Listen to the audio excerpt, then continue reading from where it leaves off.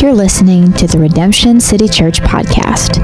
To learn more about Redemption City Church, visit us online at rccbaltimore.org. Today's message comes from Pastor Adam Wilson.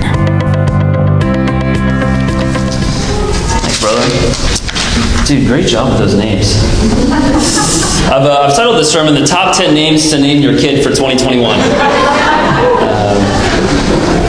Just kidding.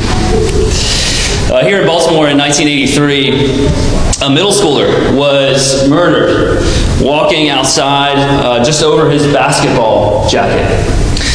And 3 teenagers between the ages of 16 and 17 were convicted, tried, and sentenced to life in prison. And just over a year ago, there's actually this new evidence that came out that that freed these 3 men because another killer was convicted, showing that those 3 didn't do it. So these 3 teenagers that are now middle-aged men were all of a sudden set free. Their names were Allred Chestnut, Ransom Watkins, and Andrew Stewart. They spent 36 long years in prison, wrongfully convicted for murder, and in what they said was going through hell for 36 years.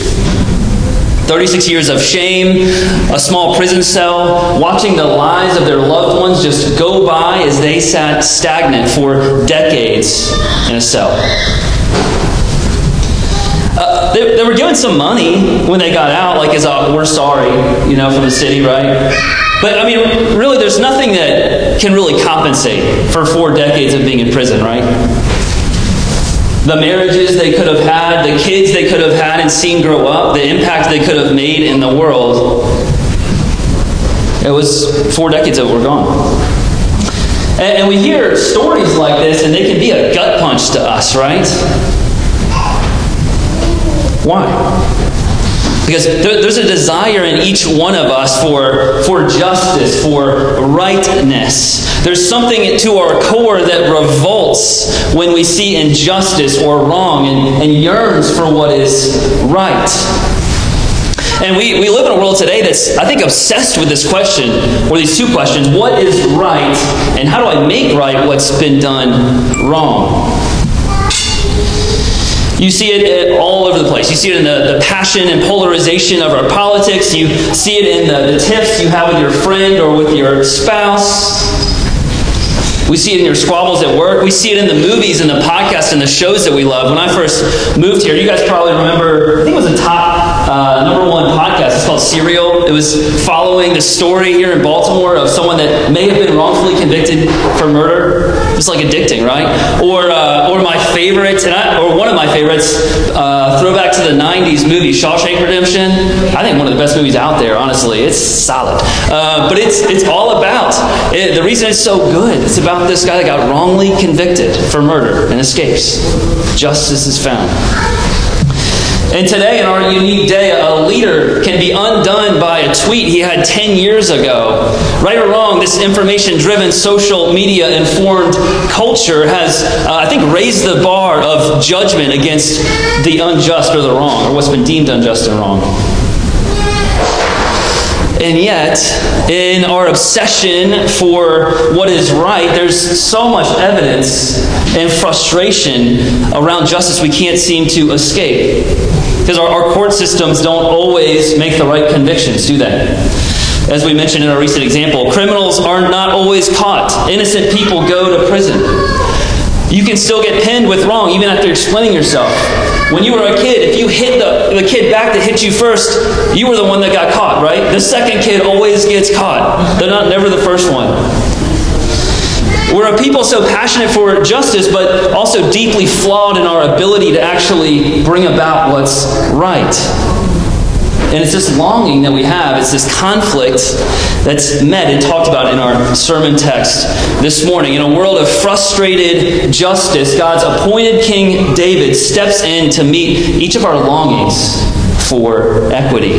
Here's just the big idea I want us to kind of collectively wrap ourselves around this morning, and it's this. The justice that you long for is found in God's appointed King. The justice each of you long for is only found in God's appointed King. I want to pause and just pray for our time before we jump into seeing how God has revealed that to us. Father, we cling to your truth this morning, and I cling to your truth this morning, and we find in Timothy that all of your word is breathed out. Every piece of it is profitable for teaching, for reproof, for correction, for the training of your people, that the man and woman of God would be competent and equipped for every good work. And so that's what we're asking you to come in and do now. We believe in your Holy Spirit, who does the work of application and enlightening the text and changing our hearts. And God, we ask now that you, and I ask that you would be in the driver's seat. I just want to be along for the ride over here as we hear from you. We hear from the God who has revealed himself, who speaks to his people. It's so great. So would we just hear you speak now, each of us together, in the name of Jesus. Amen. Okay. So I just want to give a quick summary of the story before we kind of get into the king's justice here. Last week, if you were here with us, we encountered some like bloody Braveheart type encounters between two different groups. This dwindling kingdom of King Saul, who has died, and kind of the rising King David, who God has appointed to be king over Israel. And Saul's kind of scaredy cat son, his name is Ishbosheth, is the temporary ruler of this northern kingdom, and David's here in the south in the southern kingdom.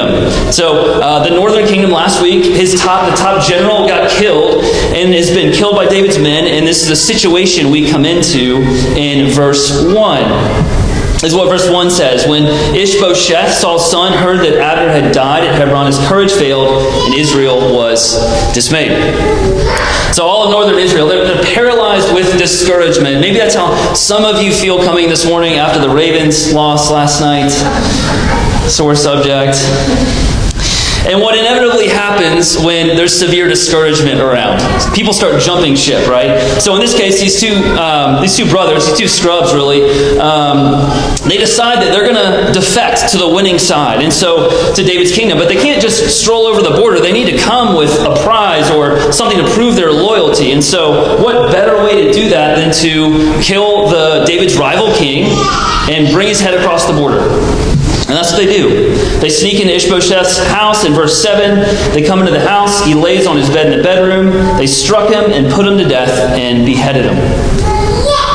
So Ishbosheth, man, he is just on a siesta, minding his own business in his house, and these manly men come in and take his life, and they take his head, and they go south about 60 miles across the border to David. And in the world's estimation, these guys had a lot of reason to be confident, right? They're rolling at David's palace with proof that they have solidified his rule, ending his rival kingship, so they could bring a unified Israel together. So these guys are like, man, we're getting a party in our honor tonight. We're getting the special treatment. And they finally get to David's place, and this is what they say, verse 8. Here's the head of Ishbosheth, the son of Saul, your enemy, who sought your life. The Lord has avenged my Lord and the king this day on Saul and on his offspring. And this is where we see the first aspect of the king's justice. The king's justice cuts to the heart. Cuts to the heart.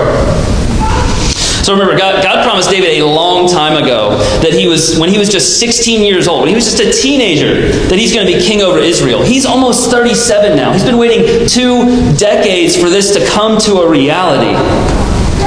And so these two brothers, they latch onto that. They say, hey man, God's finally given you the promise that he spoke to you. And we just, humbly happen to be the mighty tools that God has used to bring that about. So the Lord, aka us, have come in to deliver the kingdom for you. You're welcome. These bold and courageous men, they murder what David claims is a righteous man taking a nap, and then use this language as if they're carrying out God's will. They come in with blood on their hands, but theology on their lips, thinking the latter is going to sanitize the former. And in tipping their hats to God with just a little Bible talk, they think they can manipulate and justify their actions with that God talk. But the just king sees through their theological camouflage. All he sees is an evil act, murder of the righteous. And unfortunately, I did not have to think very hard to think about world history and find relevant examples of where evil acts have been justified in God's name, camouflaged as Bible talk. In Jesus' days, it was the Pharisees. He called them whitewashed tombs. They looked fancy on the outside, but they were full of death inside. The Crusades were a justified war by the Roman Catholic Church, saying it was God's work and God's mission. American slavery was justified by a misapplication of the Bible. Husbands dominating their spouses with a misapplication of God's word. Some megachurch pastors justifying a G6 for the mission. Rioters storming the Capitol with Jesus signs and Jesus music playing in the background. Or whole Christian denominations just abandoning God's standard for sexuality or morality under the guise of vague theological arguments. And I could keep going with examples, and I'm sure you could too. And it's so important for us to remember, friends, that just because something sounds Christian doesn't mean it is. Just because God's name is invoked does not mean God is involved. And so much immeasurable, just damage and hurt have been done to people supposedly in the name of God, hasn't it? And worst of all, these examples, they muddy a picture of God's character that the world so desperately needs to see. This isn't just other people. Sadly, you and I are all too tempted and have the tendency to invoke God's blessing on what's wrong. Our hearts are deceptive beyond our wildest nightmares. Jeremiah, he says, the heart is deceptive beyond anything. It's without cure.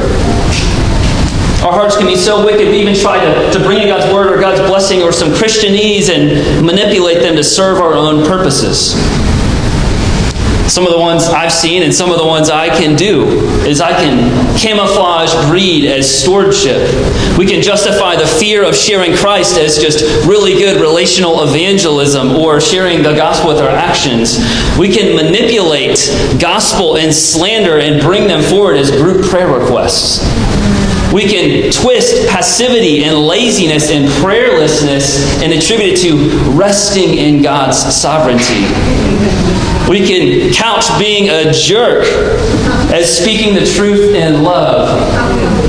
Hey bro, you suck. I love you. I was speaking the truth in love. But you're awful.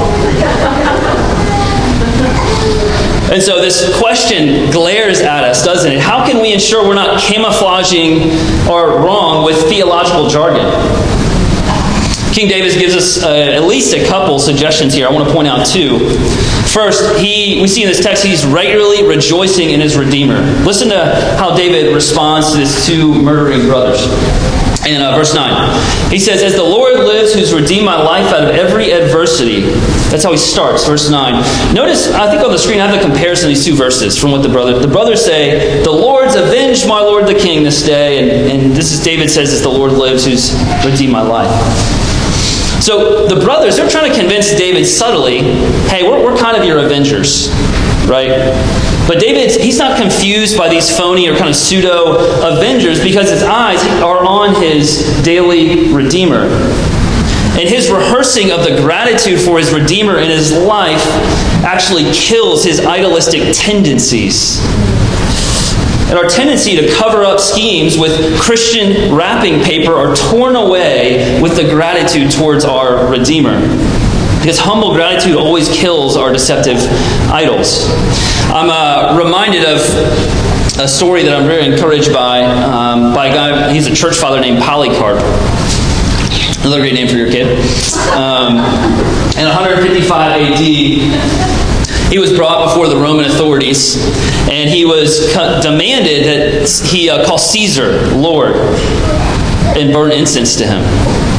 The Romans threatened to feed him to wild animals and then burn him alive, or maybe not alive, I'm not sure, unless he would curse Christ. And I love his response. This is what he says. It's an old guy. 86 years have I served Christ, and he's done me no wrong. How then can I blaspheme the King who has saved me? Polycarp's deep gratitude for his Redeemer that he's been rehearsing for 86 years of his life protected him from doing wrong, from cursing, the temptation to curse Jesus under threat. The blessing he already had in Christ far outweighed any threat of torture he could ever have. And so it is with us that the blessing of our Redeemer, of Jesus, has given us as far outweighs any threat or any temptation of good or gain that could tempt us to stray away to do wrong. So as we rehearse the Redeemer's deep love and grace and kindness to you, the temptation fades. Rejoice in our Redeemer. Secondly, we can treasure God's counsel. I don't know if you know this, but David actually wrote a ton of the Psalms. And there's a lot of themes through the Psalms, but one of those is just a deep love for God's Word. David was known for treasuring God's Word. Just an example, in Psalm 119, he says, he doesn't say, he sings. These are songs. I'm not going to sing for you, but I'm going to read it. Oh, how I love your law. It's the meditation all the day. I think about your Word every day, all day. And he treasures God's Word not because he wants a PhD in theology, but because he treasures knowing God. Just like a new wife would treasure love letters from her husband, David treasures God's Word. And our God, he is the standard for justice. So the more we know him, the more we know what is right. I love how theologian Wayne Grudem describes God's righteousness or God's justice. In the Bible, righteousness and justice are almost interchangeable words. This is what he says. He says, God's righteousness means that God always acts in accordance with what is right and is himself the final standard for what is right. This is what he's saying. He said the person of God is the final and only true standard for what is right. The more we know him, the more we know what is right in the world. And so that big question that our culture is always asking, what is right? What's the answer? It's the answer to how do we know what is right is know God. Know Jesus. Get to know him through his Word.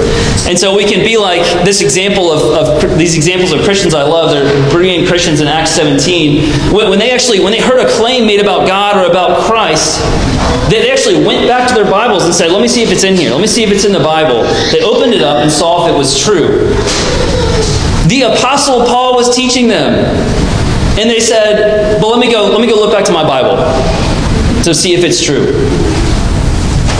You can't, wherever they heard a claim about God, they searched it out. They didn't take Paul at his word. They took God at his word. And so we don't rely solely on a pastor or a teacher or a charismatic speaker, although they can be helpful. We can be in awe this morning of the perfect King's justice that cuts to the heart. Because when we look at Jesus, we see when no one else saw through the theological jargon of the Pharisees, Jesus called them hypocrites and blind guides. When the rich young ruler came to Jesus with all his wealth and all his good works, Jesus ministered to his pride and his greed. And when you and I attempt to cover our sin with Christianese, Jesus isn't deceived, thankfully.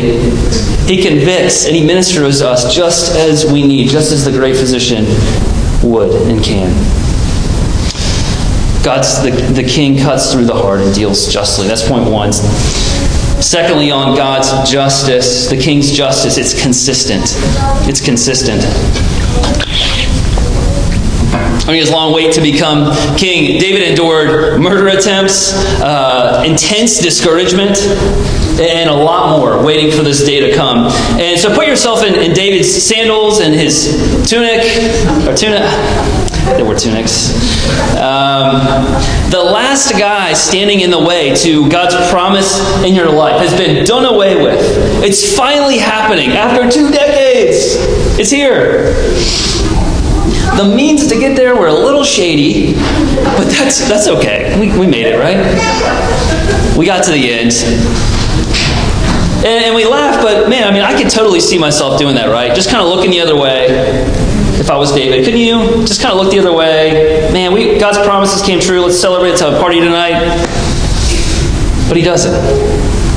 David does what's righteous, even when it could hurt him. He honors his rival, and he actually shames those that are there to try to help him. And this isn't just a one-time thing. He does this over and over again. And verses 10 and 11, he recounts a time recently where he has done this. This is what he says in 10 and 11. This is David. He says, "When one told me, 'Behold, Saul is dead,' and thought he was bringing good news, I seized him and killed him at Ziklag, which was the reward I gave him for his news. How much more when wicked men have killed a righteous man in his house on his bed, shall I not now require his blood at your hand and destroy you from the earth?" So he's referring back to, if you were with us, the first part of 2 Samuel. A messenger came to tell David that King Saul had been, the one that was standing in David's way, had been killed. And a little side note, oh yeah, and by the way, I kind of helped finish him off for you. Kind of like these two brothers are doing too. And even though this messenger's news is helping David, it doesn't stop David from dispensing justice to this lying messenger. And so David tells these two brothers, he's like, "Hey, you remember that guy? He did a lot less. So if I'm doing justice to this dude, y'all are getting the hammer, right? You guys are getting it." He's just and consistent to his word. And we'll see often in David's life that he's going to choose rightness, even though it goes against the world's expectations, it goes against the things that would help him, and he goes against some of his closest friends, suggesting him to do the opposite. I love it because David's justice can't be bought with a crown. It's not for sale. And man, how the world needs a movement of Christians whose ethics can't be bought at any price. A people where no amount of gain or threat of harm would deter us from doing what is right in God's eyes. The world desperately, desperately needs godly men and women whose integrity can't be bought with stuff or pleasure or experience. Men who will stand their ground and proclaim Jesus no matter the consequences. And women who will give themselves to serve and free the needy no matter what the cost. And it's so encouraging when I see brothers and sisters doing that. This week, my best friend growing up, he would hate it if he watches this and I told this story, but hopefully he's not watching. It's my best friend growing up, and he's got a pretty ballin' job, and found out that there were some shady things going on behind the scenes that he did not know about. He found them out, and he had a question. He said, I can quit my job because I found these things out, or I can just kind of look the other way. Everything's going pretty well. I'm providing for my family. It's just kind of some stuff, some technicalities over here to the side. And I was so encouraged because in his desire for rightness and looking at God and his justice and rightness, he said, no, I can't do that. I can't look the other way. I have to call this out and I have to quit. And even though he didn't know where his paycheck was going to come from, the next week, he still did it. And man, what an encouragement to me to see brothers and sisters doing that, not having their integrity for sale at any price. And yet with all these great examples, David messed up. We messed up. He is going to be inconsistent, we'll see. And we definitely will be too. David's shining now, but many of you know the story, but we're going to get into some chapters in the future where David does some crazy sins. I mean, stuff that you would get thrown in prison for now. And we can be so inconsistent of our own application of justice. I see this in kids all the time. My kids and other kids too. Man, you know when a kid they have a toy stolen? They're like, Mom, Dad, did you see that? They took the toy, lay the hammer, justice, bring justice to me. Right? But what if they steal the toy? Right? Mom, but I just needed it, or they just had their time, or it was my turn now. Right? And Jen and I have been really latching onto this parenting truth that we are much more like our kids than not like our kids. And I see myself and my kids in that way all the time. And so I see there's only one king that's reliably just. The true king always did right no matter what it cost him. Jesus loved the unlovable when it was unpopular. He gave a loving touch to the disease. In today's day, he may have ministered to the people in the COVID ICU unit. He spoke the truth in love when it made people angry. He told them he was the great I am, coming to save them, even though it made them want to throw him off a cliff. And he condemned evil wherever he saw it. He turned over the tables of corruption, even though it was going to get him crucified. We don't put our hope in anyone else's consistency. Not a politician, not a pastor, not a judge, not a celebrity. No one. If you look to them to have the king's consistency, you will be let down again and again and again. But the consistency of the king's justice is also a problem for us, isn't it? Man, we get pumped for justice, being made right. But how much? How much do we want? Man, we want justice towards the Hitlers and the Stalins of the world, towards the justice against sex trafficking and towards crooked politics, and that's good. We should want that. But what about when it comes to us? Do we want the king's justice for our lying? Or for the gossip and the slander that just slipped out? Do we want justice for the lust we struggle with when no one else sees? When it comes to ourselves, we quickly realize that God's perfect, consistent justice causes a dilemma for us. In his great book, Knowledge of the Holy, its author, A.W. Tozer, he talks about this conflict that comes up with God's consistent justice. This is what he says. Listen, this is well put. He says, when infinite equity encountered our chronic and willing iniquity, there was a violent war between the two, a war in which God won and must always win. Listen, here's what he's saying. He's saying, despite God's deep, deep love for the people he created, God cannot in his character abandon justice towards wickedness and brokenness and sin in us. To the very core of who God is, he must punish evil. He must do right. And that's good. We should want that. And I think about this, I'm like, man, we are a messed up bunch. The same justice we long for is the same justice that would actually condemn us. And friends, this is what makes the gospel as our only hope, and such a sweet hope. Listen to how Tozer continues.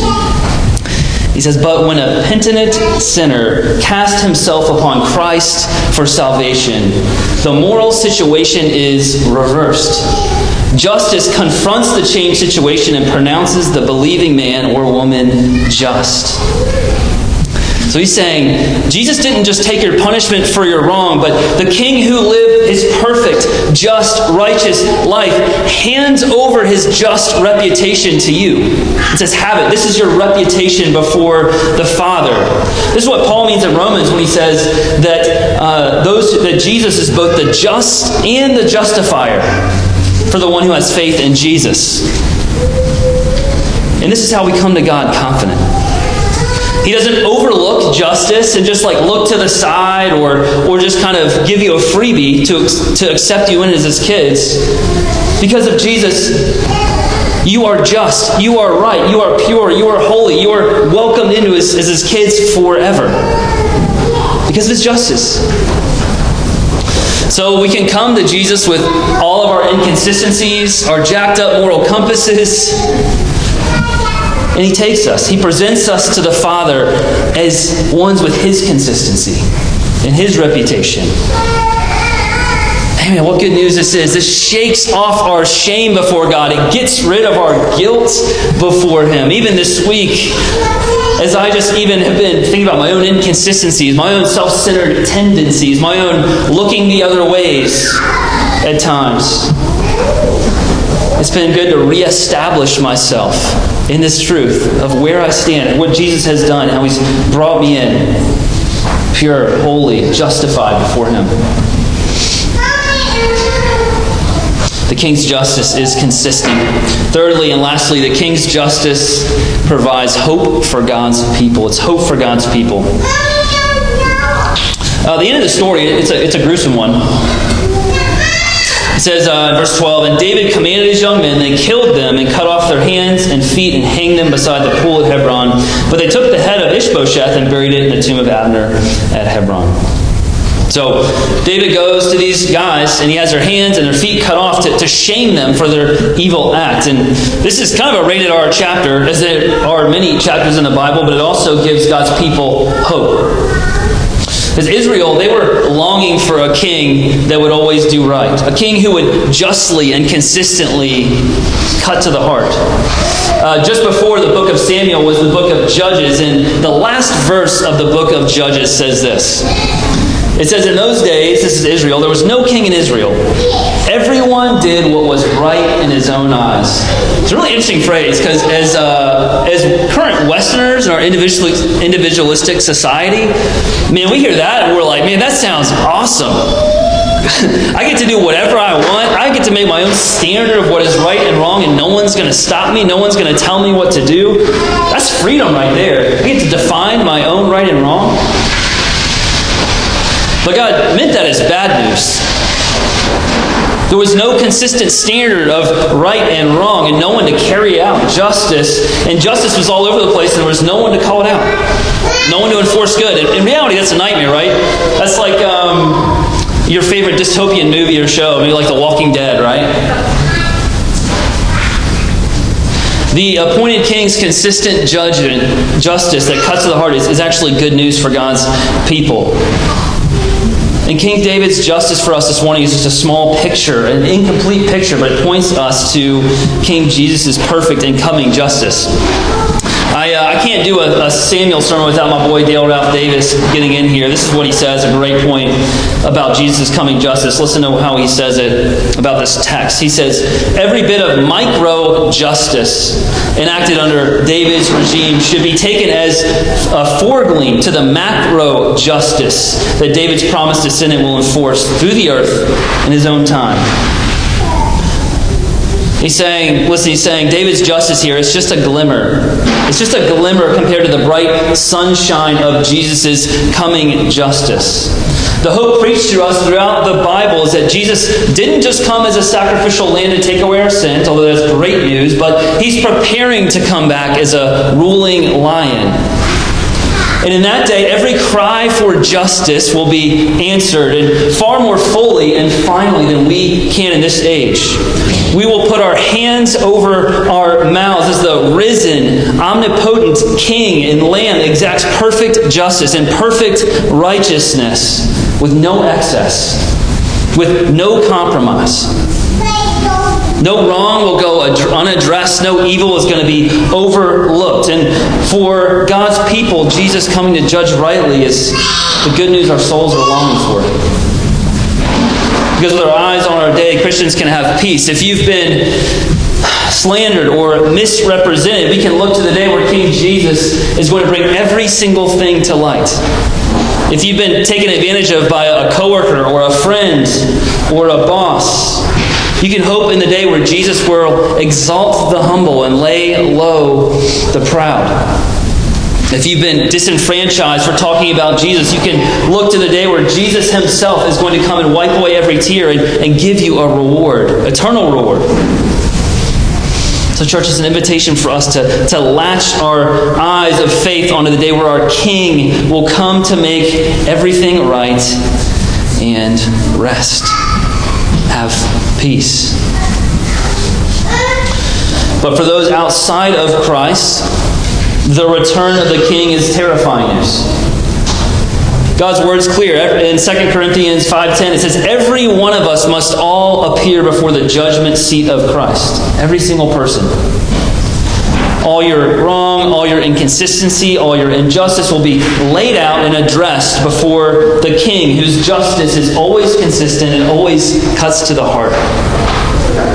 And most world religions, most worldviews operate like these two wicked brothers in the story. We bring our good works, we bring our kind of twisted, mixed intentions to a perfect God and think he'll be impressed. But if that's what you're bringing to the King, he's going to respond like David. He'll see your stuff for what it is. He'll see your good stuff as just what the Bible calls filthy rags. He'll see your best stuff for what it is, just filthy rags to be thrown in the fire along with you forever. And if you aren't in Christ, this is terrifying news of the coming judgment. But it's not meant to be the end game. It's meant to jolt you awake. Be a loving warning, because the King doesn't desire your punishment. The King gives you a better option, not for you to shoulder your sin, but for Him to shoulder your sin. And that's the work that's done at the cross. The wrath of God against your sin, it will crush someone. It will crush you, or it will crush Jesus. And the just King stands inviting you, let your sin, the wrath for your sin, crush me, so you can have my justice. You can have my rightness. You can have my purity before the God. He's the just and the merciful King. And it's our invitation that you would join us who are in Christ, to marvel together as He comes to enact perfect justice. And friends, it's good news in a world of evil like ours that justice, full and final, perfect and complete, is coming. That justice has a name. Its name is Jesus. And it's sweet news to be hidden in Him. Let's pray and thank Him for that.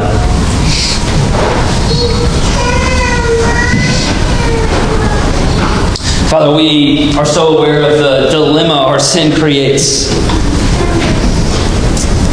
You've geared our souls to want perfect justice, but also we can't stand up to it.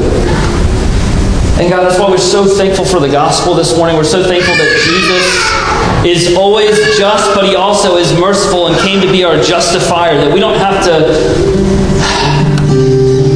just crawl or squabble or kind of come with our heads laid low to You, but we come to You in the name of Jesus, trusting confidently in His perfect work, that we're declared before the Father just and righteous, not by anything we've done, but because the work of the Savior, the work of the perfect King, has been given on our account. What a wealth that we celebrate. God, would that transform every part of who we are? Would it transform our love of doing right and doing justice in our everyday this week? May it drive us to ask for forgiveness from You and from others. Would it drive us to speak up for those that have no voice or small voice, that have experienced injustice? And God, more than anything, I just pray that we in all of You, would we regularly rehearse how You've redeemed us and saved us. Would You do that in our hearts right now as we sing and take the table? God, we love You. We marvel at the cross, where God's justice was perfectly enacted on our sin. So enthrall our hearts now with the beauty of the King. We worship Him.